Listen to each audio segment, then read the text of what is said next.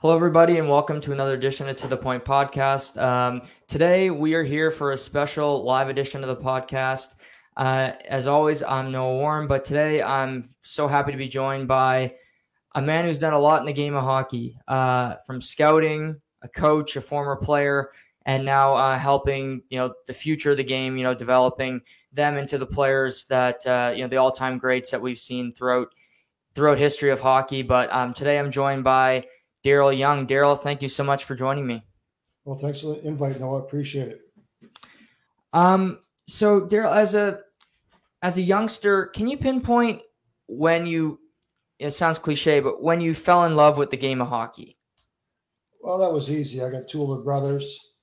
So anytime you're a younger brother and you watch your older brothers doing things that they love to do, then you start doing it. And my father was a big hockey fan and loved the game. And I don't remember a point date, but I just know from day one that when I could walk, I was involved playing somehow with whether it's standing in the doorways, my brothers shot at me or shot pucks at me or balls at me or whatever. But it was always part of my life. I can't remember my life would be without it. Put it that way.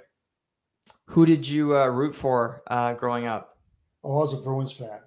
I love Jerry Cheevers, and that was my big guy. And I was a big Bobby Orr fan, and Phil Esposito, and those guys were the guys I really thought were the Cats back then, right? So they had good teams in the early '70s, especially.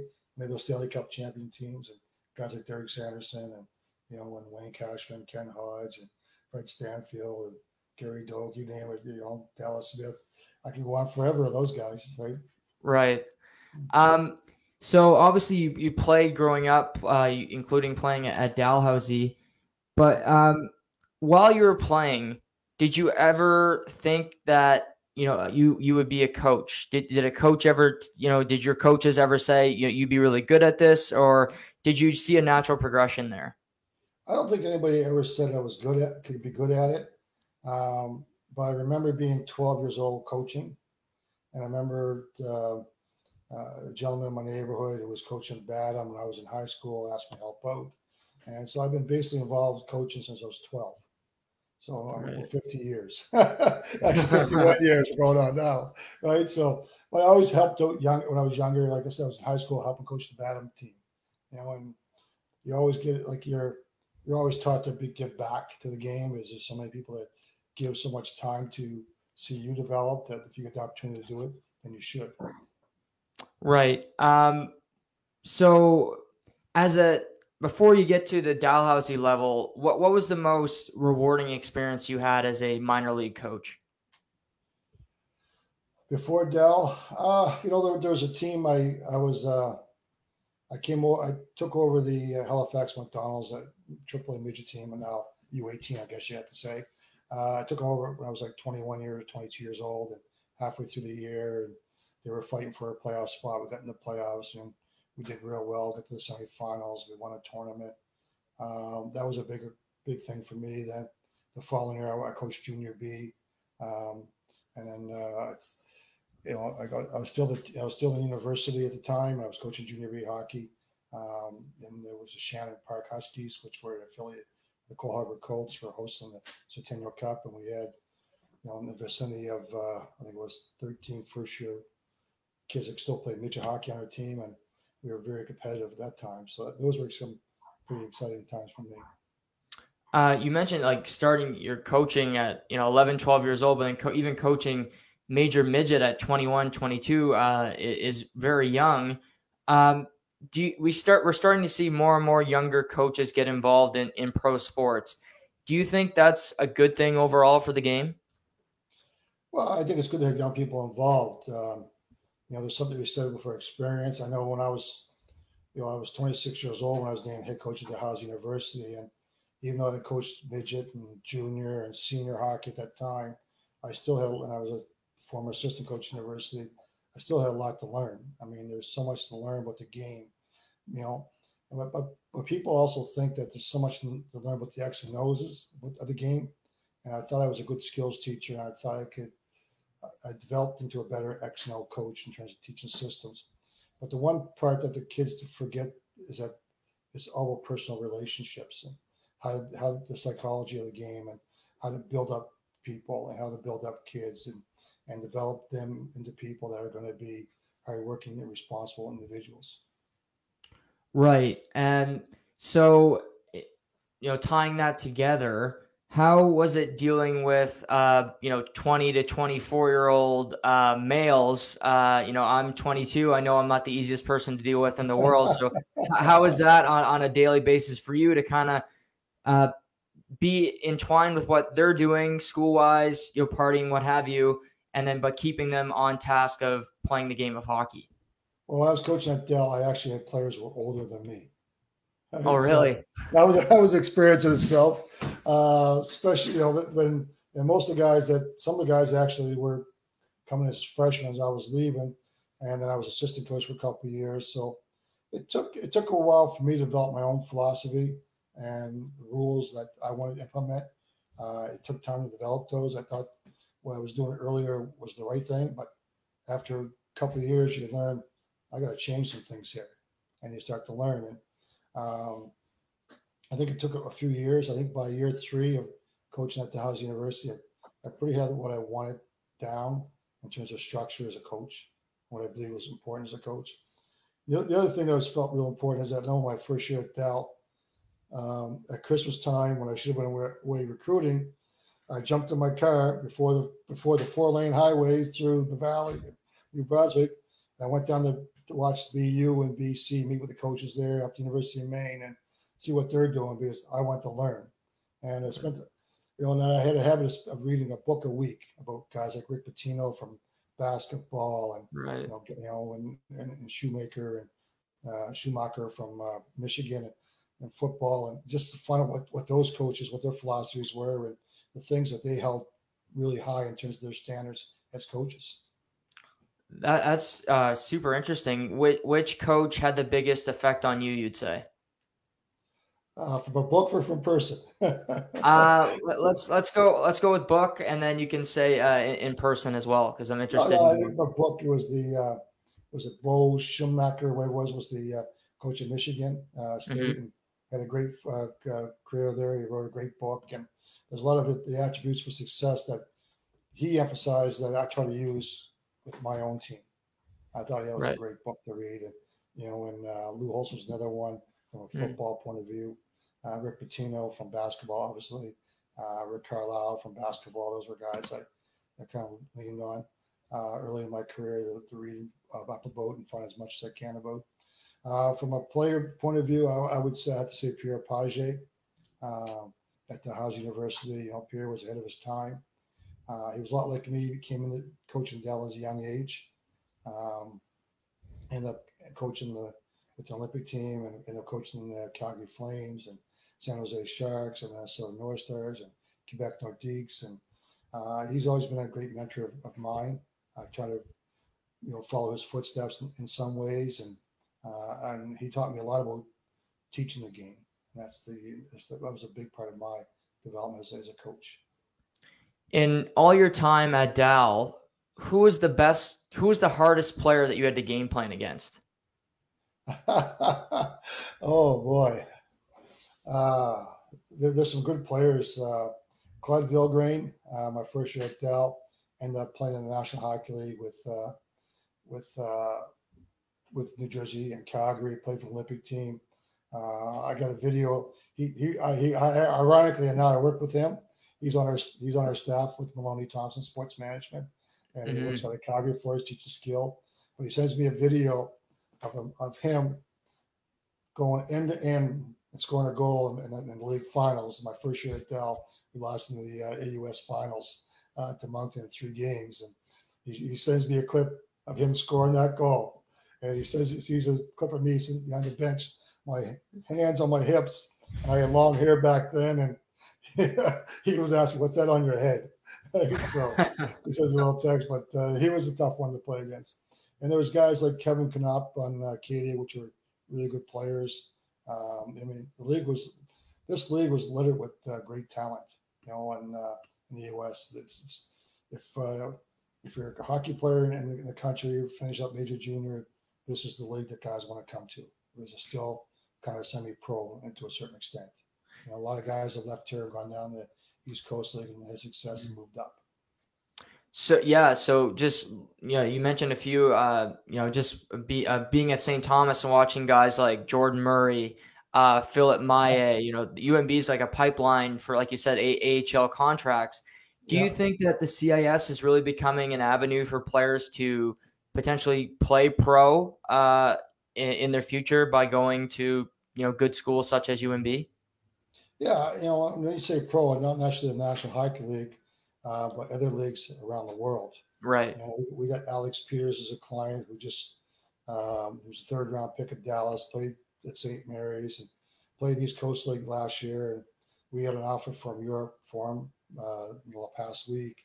Anthony Rapace plays St. Mary's and he's playing East Coast League. He had an offer to go to Europe. He's going to wait till next year. Both of them are going to wait till next year.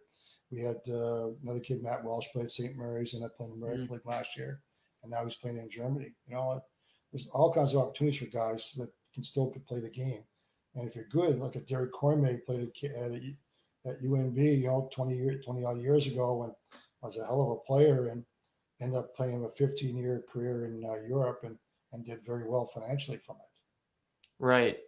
No, absolutely. And so looking at the CIS journey, how did your coaching career help your scouting career? Because I know they intertwined at Dal when you first started up with the Washington Capitals.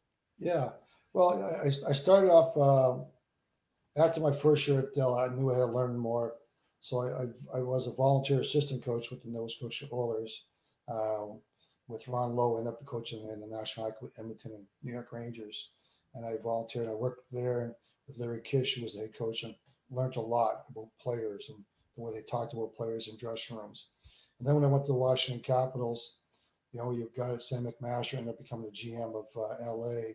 David Poyle, Barry Trotz was there, Jack Button, Craig Button, and Todd Button's father, and Brian Murray and Terry Murray, and all NHL coaches or GMs, and Doug McLean was there, and a number of the people went through that system. And Jimmy Schoenfeld ended up in the New York Rangers and New York, New Jersey, that Koharski deal with the donut, right? So all those guys were there, so you learn so much about the game. And then they tell you what they don't like about players when you go into the meetings, and you sit there and you listen. Okay, they don't like this about a guy. Like, wow, I kind of like that. Then you start questioning them later on. You grow a little more confident. You start asking them questions. Well, I see this in the guy, but you don't. We talk about things, and I think you learn by being around people who've had experience in the game.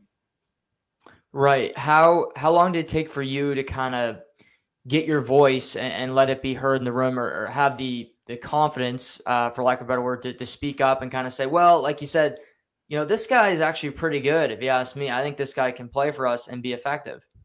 Yeah, it took a couple of years because you're still young and still in awe of these people that are people you see on TV and you read about it, and you have over time you develop more relationship with them, like anything else, and you feel more comfortable speaking up. It took a couple of years for it. I remember one year they called me up, and the Nova Scotia Oilers were in or Siddles were now in Halifax, and they said we're going to trade for this player in the Citadels. What do you think? And I said, well, I haven't seen him in a month, but I'll go down and watch him. Again, the weekend they're playing back-to-back games, and I called them back on Monday. I said, by the way, who do you want to trade for this guy? And David Poyle told me who it was. I said, well, that guy's a 20-goal scorer. This guy may never play regularly in the National Hockey League. I think I'd stay with the 20-goal scorer. This guy's not going to help us, right? So that was a point where they appreciated my comments, and it worked out well from our point of view in that situation. Tell me a good David Poyle story, because he's a guy that you got to be good at your job to stay in Washington as long as he did, and then being in Nashville now for 20 plus years. He gives off a very kind of quiet persona, but what's David Poyle like behind closed doors? David is a thinker. he has list upon list upon list. He'll rethink everything he's going to do over and over again. And he'll sit in the meetings and he'll listen to everybody. Then once in a while, he'll pipe up and make a comment. And you say, okay. But he absorbs things before he makes his decision. And it's like being a parent. He listens to both sides of the fence. Right? There's your kid's story and the real story. So he takes it all in and decides which is the real one. Right? But he's a pretty thoughtful guy like that. But probably this is a Dave Pohl story in a different way. We were up we're playing in Philadelphia as rookies up in a place called Bayonne in New Jersey. And back then it's just a bloodbath. This is like late 80s, early 90s, and the fights were going on. So we have a guy called Bruce Hamilton who went prematurely gray as well, like David did. And he kind of looks like David in a way. So we're up there, and the fans are starting to holler at this Bruce Hamilton, who's now the owner and governor of the CHL, right? And they're screaming at this guy like, hey, they thought he was Dave Poyle, right? Even though Dave was Dave was someone else. Right. This guy, all of a sudden, a police escort up because the fans were all over him. And the fans of Philadelphia can be pretty hard on people, right? That's a David Poyle story that even though David Poyle wasn't there. Right. The front of it. Yeah. What was Philly like? I've read books about the Broad Street Bullies and, about the crowds, I've heard ex-players talk about how they were generally afraid to play there because it was just, they had this aura about them. Did you feel the same way watching games in Philadelphia? Well, no question. I mean, I don't know, afraid's the word, but you kind of appreciated how passionate those fans were. And how much in love they were with their team, and whether it's the Eagles or the Sixers, or the Phillies, the Philly fans are in it deep, and they're passionate about their team, right? And it was the same thing in hockey. Those fans loved it. We went to some rinks where we actually had the guards at the gates to get get us in there, but the fans loved their team, no question about that. Yeah, absolutely. You joined Washington, which was a newer franchise in the NHL. What was it? Did you guys lack, not money, but did you lack scouting? Were you behind the 8 ball compared to other franchises because you were so new and you didn't have the luxuries that other franchises had at that time? Well, I was in there when David Pohl came in, things turned around. So I was lucky enough to be there. He traded for Ron Langway. And we had defense with Scott Stevens. We had Sylvain Cote. We had Ally Frady. I mean, we had 4 defensemen scored 20 goals in the National Hockey League, which is unheard of. Right. We have guys up front that could, from Dale Howard-Chuck and Mike Gardner. Like there was no shortage from that, even though they were a tightly run operation. We always had top ends. The problem with our franchise was that when we were good, there was also a team called Pittsburgh that had a guy like Mario. Right. And that's when the early 90s where, we were, probably the second best team in the league.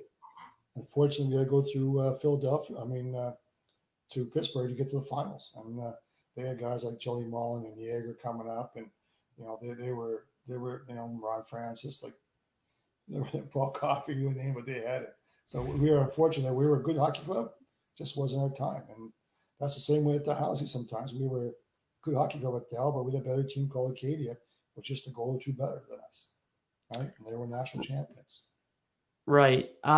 Just as a general overview of your career as a scout, when your team is in contention and we see teams trade away first or second round picks, obviously that you're not going to be able to pick as high in the draft.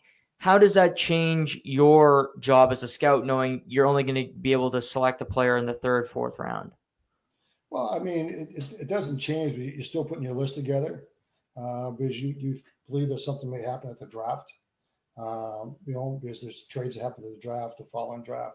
Like, we were in Tampa Bay and we traded the 4th overall pick, was it Yoni Pinkinen, and to Philly, the 4th overall pick, and we got back 2 second-round picks and Ruslan Fedotenko. And Roos and I scored 2 goals in the championship, the game 7 that when we won the Stanley Mm-hmm. Cup. So if you're going to trade around first round picks, it's well worth it when you win the Stanley Cup. And we Right.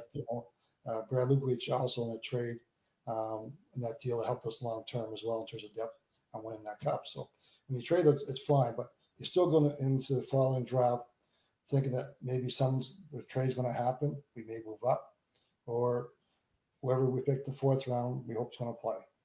Right? The preparation doesn't change at all. Was there ever a scenario where you had a player ranked high and the GM went in opposition to you, and how frustrating was that for you? Well, first of all, it's not when you're part of a scouting staff. It's not one person that makes the decision and usually there's a crossover guys that come in and look at the players. Like most teams have at least 3 crossover guys. So maybe a guy that comes, like we put a list together, say from Quebec, then guys from Right. out west or Ontario will come in and watch. So they do it as a group, and usually it's a group decision when they finalize it. There's guys I had ranked late that guys kind of liked, and we drafted higher than what I wanted them. And that happens. These other guys, crossover guys, like them better than I like them. And that's just the name of the game sometimes. You pick players as a team, and a team in terms of group of staff, scouting staff. Right. So after leaving, you were in Washington for a while. You then went to Nashville, and that was a new franchise. How was that experience different from your time in Washington? Well, that was great because I just signed a contract with David Poile, and then he left. Then they removed him as GM, and then I left there, went to Nashville with David, got out of loyalty, and got on my contract in Nashville. But the great part is we started building the team the year before we actually came into the league. So Right. we started from ground zero, and we actually were involved from all the decisions. There was a small group of guys like Craig Channel, myself, Barry Trotz, Paul Gardner, who was with us in Washington. Paul played in Pittsburgh and so forth, and David Poile and Ray Sherrill was there, and Paul Fenton was there as well. So we had a small group of guys that so you're involved in all the stuff from the trades, the development scenarios of who we can get, who are available, and in terms of the social draft and so forth. So that was a great experience because you're starting to learn all kinds of different things how the league actually does work on the insides. Right. So would you say it was similar to what the Kraken did this past year and a half? Yeah, totally different. But they had a better.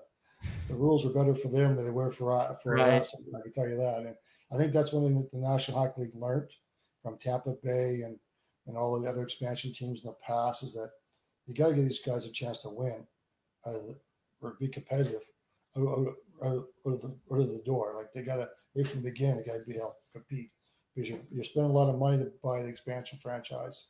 And a lot of times you win the markets like Nashville and Phoenix and so forth, and whether it's San Jose.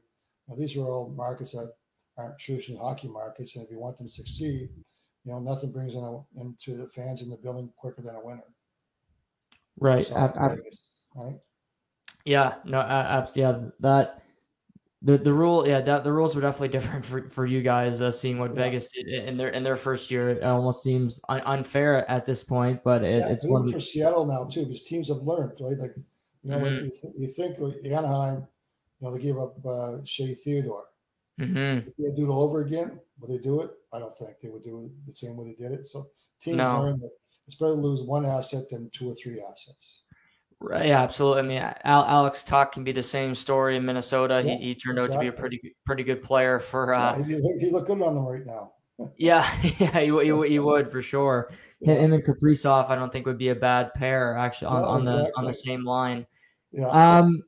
So oddly enough, in 1998, Vinny Lecavalier was selected number 1, and Nashville, which you were working, had the second pick, and you guys took David Legwand, who turned out to be a great, playing over 1,100 games in the NHL, a great Nashville Predator. What did what did you make of Vinny's game at the time? Because your story obviously it goes full circle because you end up in Tampa Bay. Yeah. But what did you make of Vinny as a prospect at the time of his draft? Well, obviously, Vinny was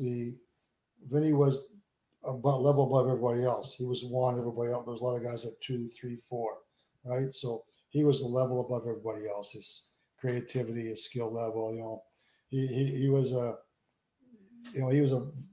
version of Mario, for example. Not that same caliber as Mario was a true superstar.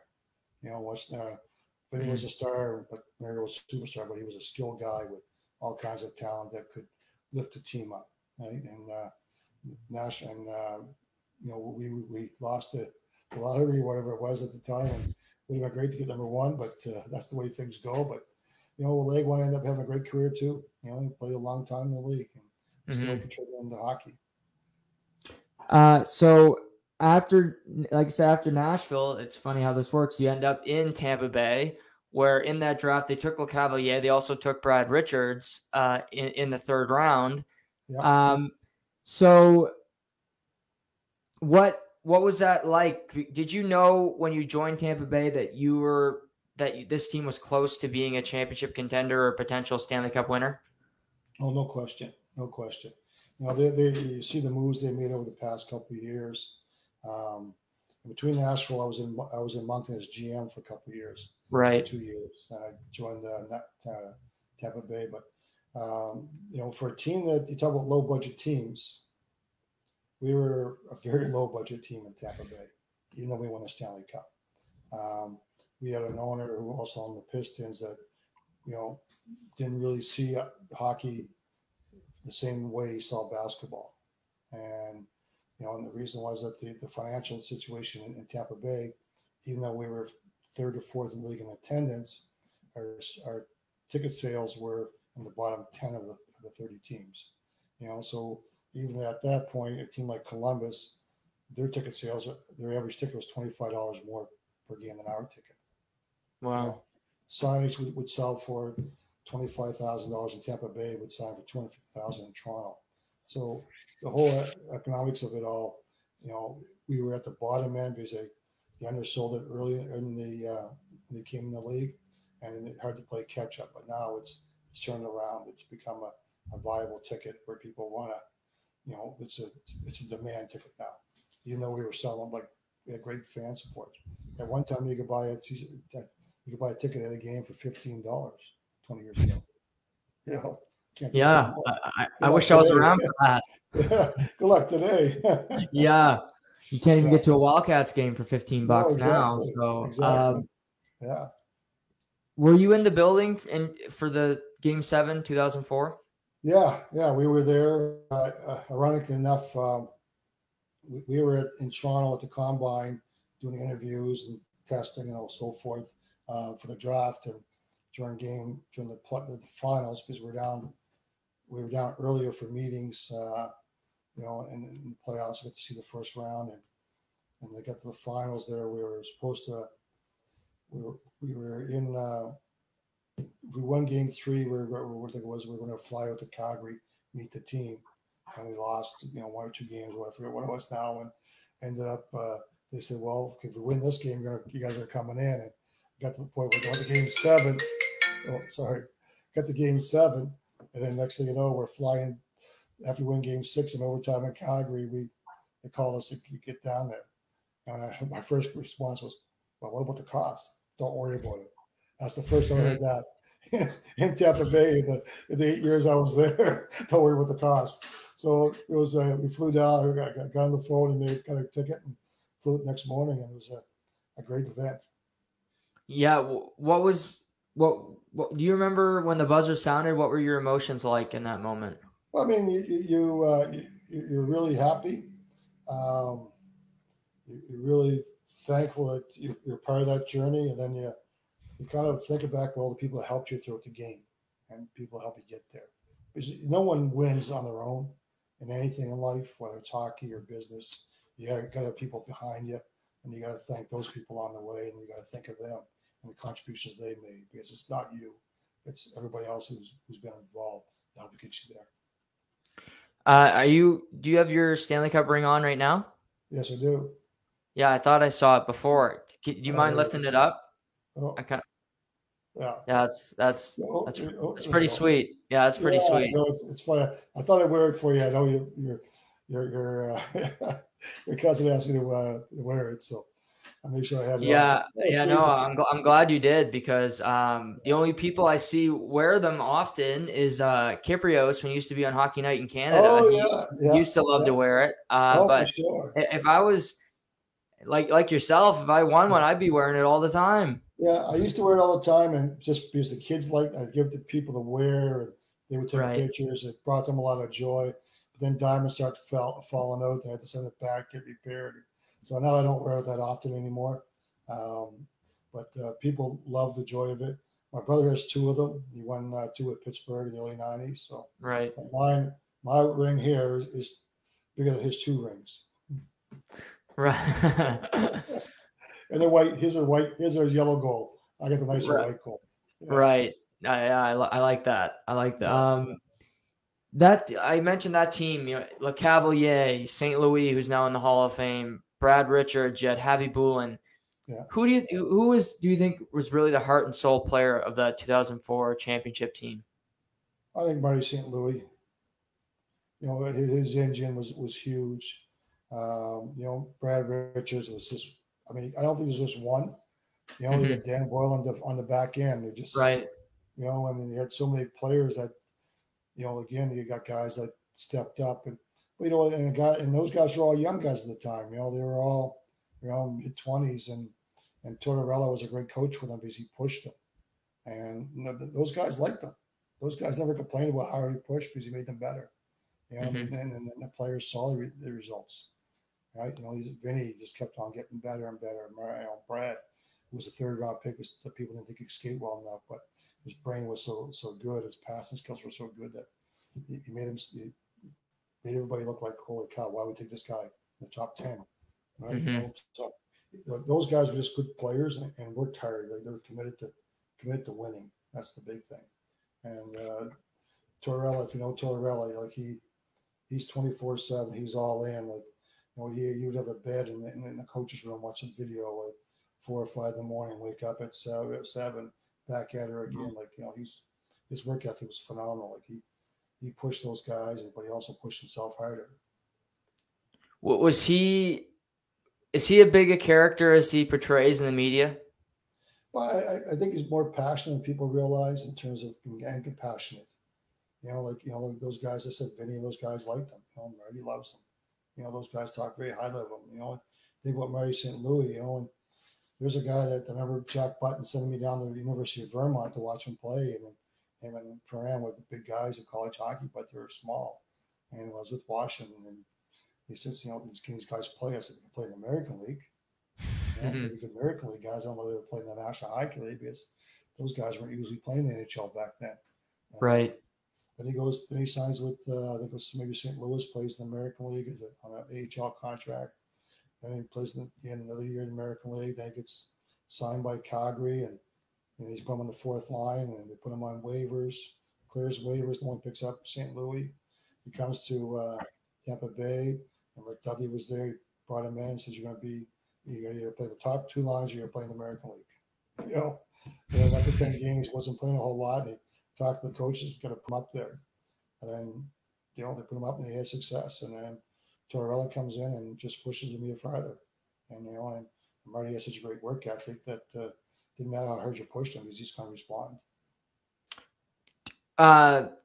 Being around Torts, I don't think he loved his experience at TSN.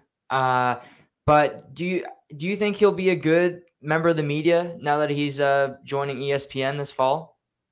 The funny thing about Torts is that we weren't around Torts a lot at Scouts.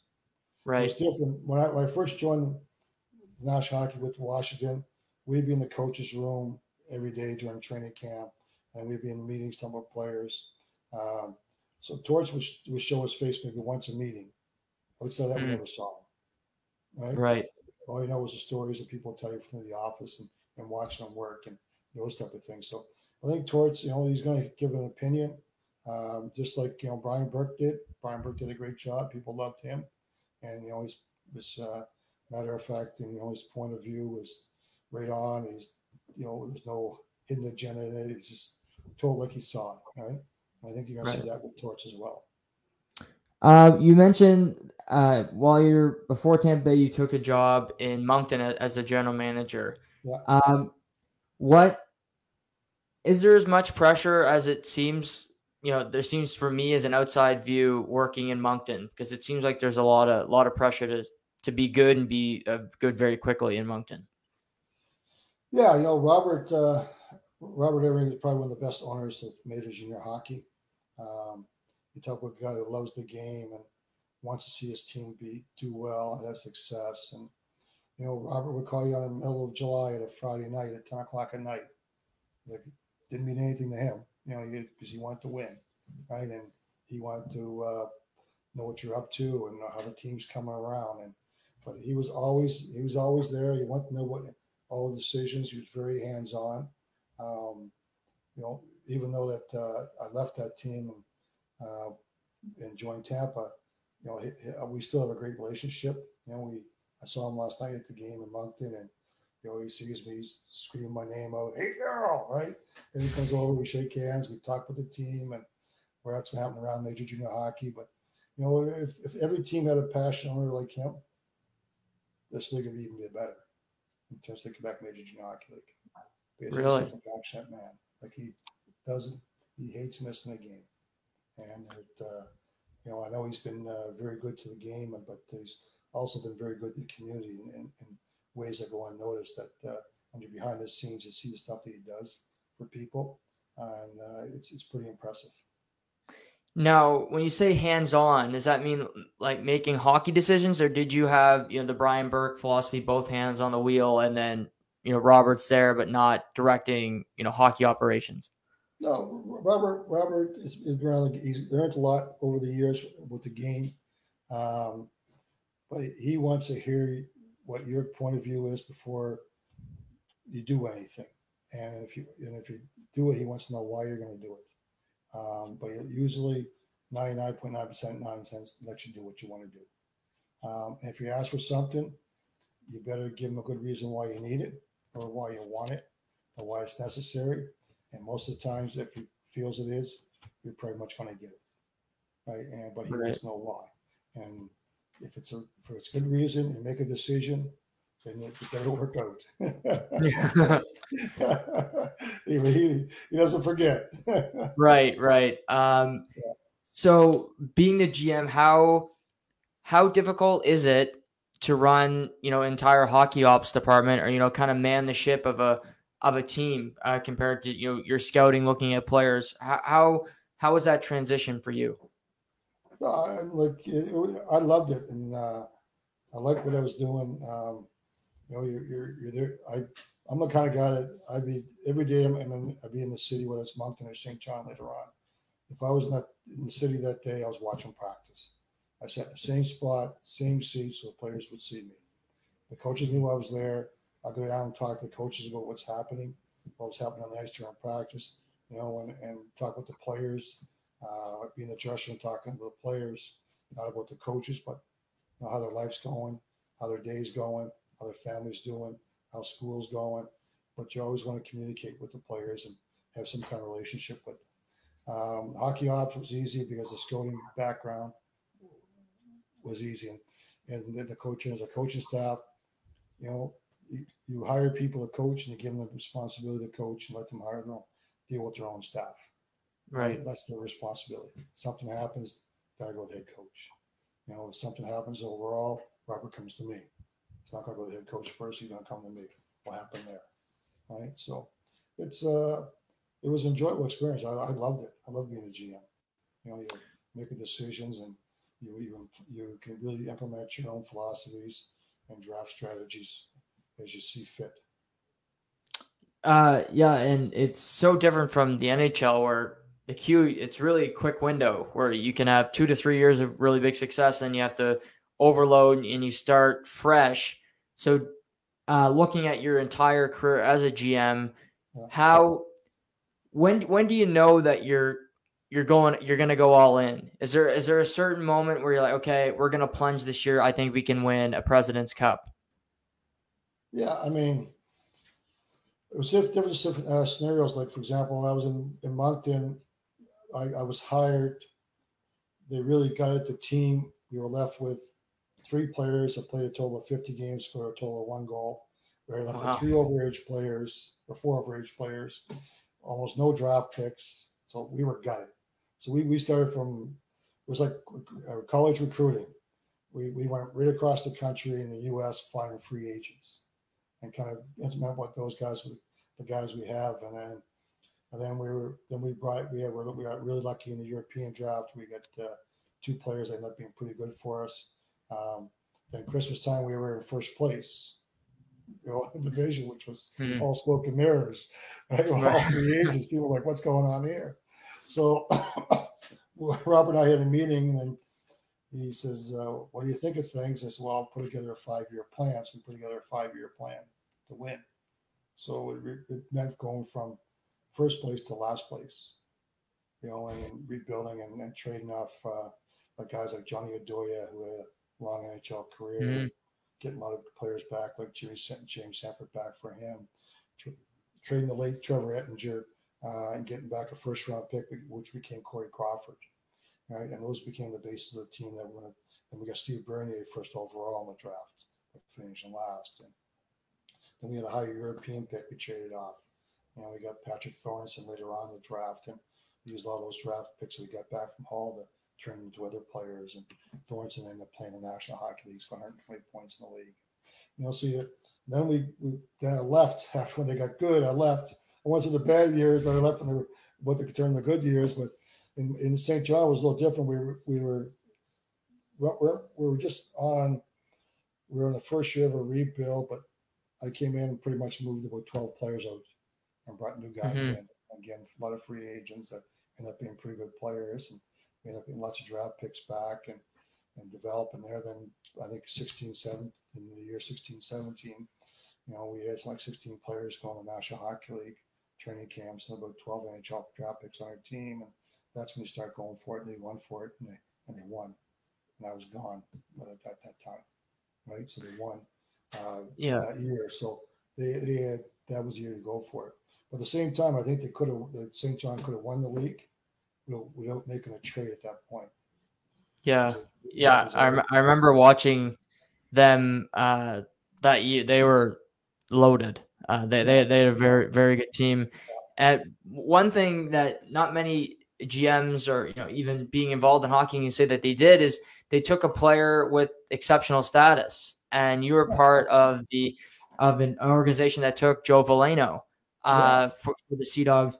What made Joe what made Joe have the ability to be an exceptional status player in your eyes?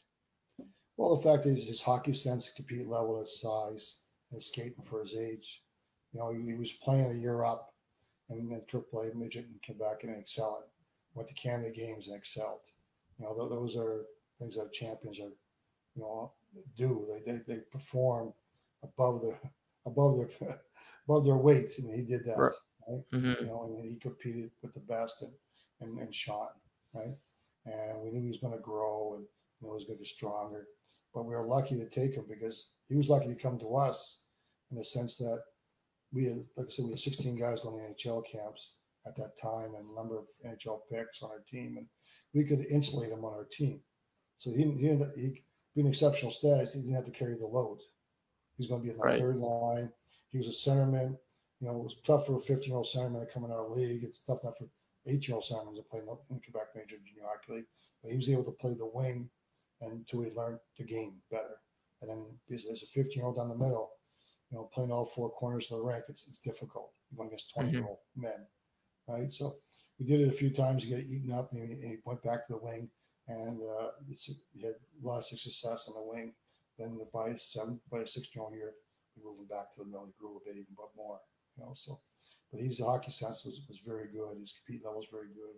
His will to learn, his will to compete, willingness to work were all exceptional. Yeah, he's he's had an up and down career. So great World Junior experience. The last time we seen him play, believe he played in Europe last year. Yeah. Do you think he'll be an NHL player by the end of his career? Well, he is an NHL player. Last year he went over to Europe because of American League didn't start till after Christmas because of the COVID.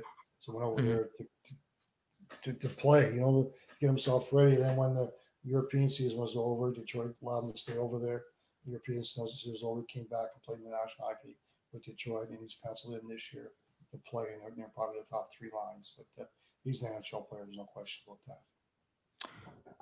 Yeah, you've given me so much of your time, and I appreciate it. But I have to ask a few questions about Vancouver before we wrap today, because I find it that so interesting as well. Because you go from Tampa, really successful tenure there. Obviously, you win your Stanley Cup, and then you go to Vancouver, and your early years here, they had some really good teams. Obviously, you Yeah. had Hall of Famers in the Sedins, future Hall of Famer, and Roberto Luongo. Yeah. Uh, he what are the Sedin twins like? I haven't. People are kind of coy about them, but what are they like? Just as people. They're outstanding people. I mean, what they do for the community in Vancouver is amazing. Like they give, they're not takers, they're givers. They got a great personality. They're all about team. They're all about family. They're all about community.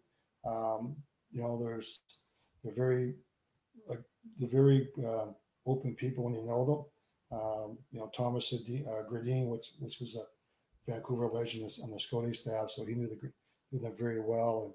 And Thomas would always be over there, and you see them at the airport. You go talk to them. They're very friendly. They're very open. Those guys. Those guys carry the weight of that Vancouver franchise a number of years, and they, did it at a very high standard. I know what the situation with Boston in 2011, which was my team. They lost another Stanley Cup ring, and Right. $50,000 probably bonus money, right? But they were they were in a no-win situation, right? And everybody says, why didn't they retaliate? If they retaliate, people are going to say, well, they lost their cool, they lost their composure, they got under their skin, right? Right. They don't retaliate. They say, well, they doing it, not retaliating. So they were in a no-win situation. But the way they thought the game was beyond for two people was beyond anything I ever saw. You had the Shutt and LaFleurs and those guys, but these guys here were totally different the way they control the puck and the way they changed the way a lot of people play. Were you in the building for that Game 7? My whole family was. My whole family unfortunately missed it in Vancouver. And we were down. I brought my family to Tampa Bay for the Philly series, and they missed 2 weeks of school for that, but that's okay. Well worth it. My wife would let me fly them back into Tampa. No, they got school. Can't miss any more time. Like it's Game 7, right? So they weren't there. But the next year when we went in 2011, my kids were a little older. They're in university and high school and all that, and there was no way that she's going to miss that this time. So we were out there for games 5 and 7. So it was pretty exciting when we were there for the riots, obviously, and all the stuff in the street because we left the rink about an hour after the Game 7, and the police said go down this route around here so you can get back to your hotel. Then we got to the hotel, there was security there. Then we had to show them our keys, our IDs, in order to get into the hotel. They wouldn't let us leave the hotel, and the hotel was running out of food and drinks, which wasn't very good either. we were planning on staying up, late, as the old saying goes, win or lose, hit the you know what. Right.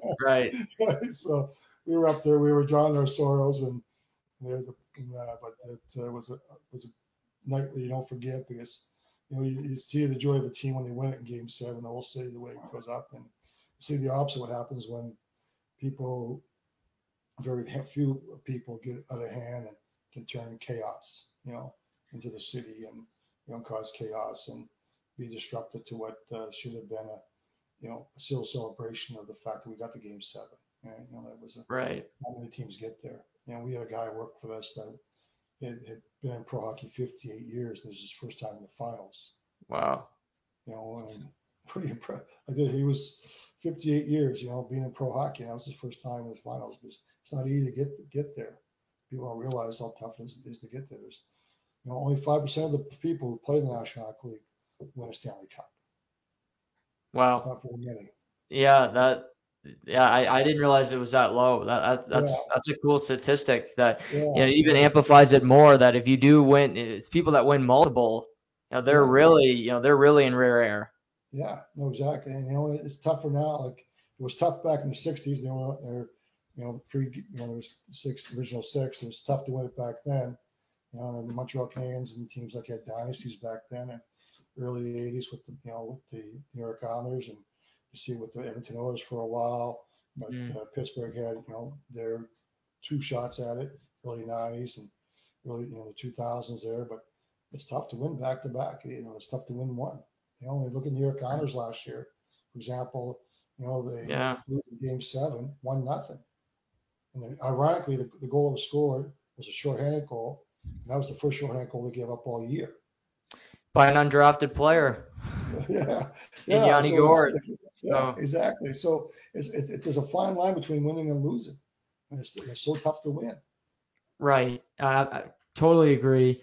One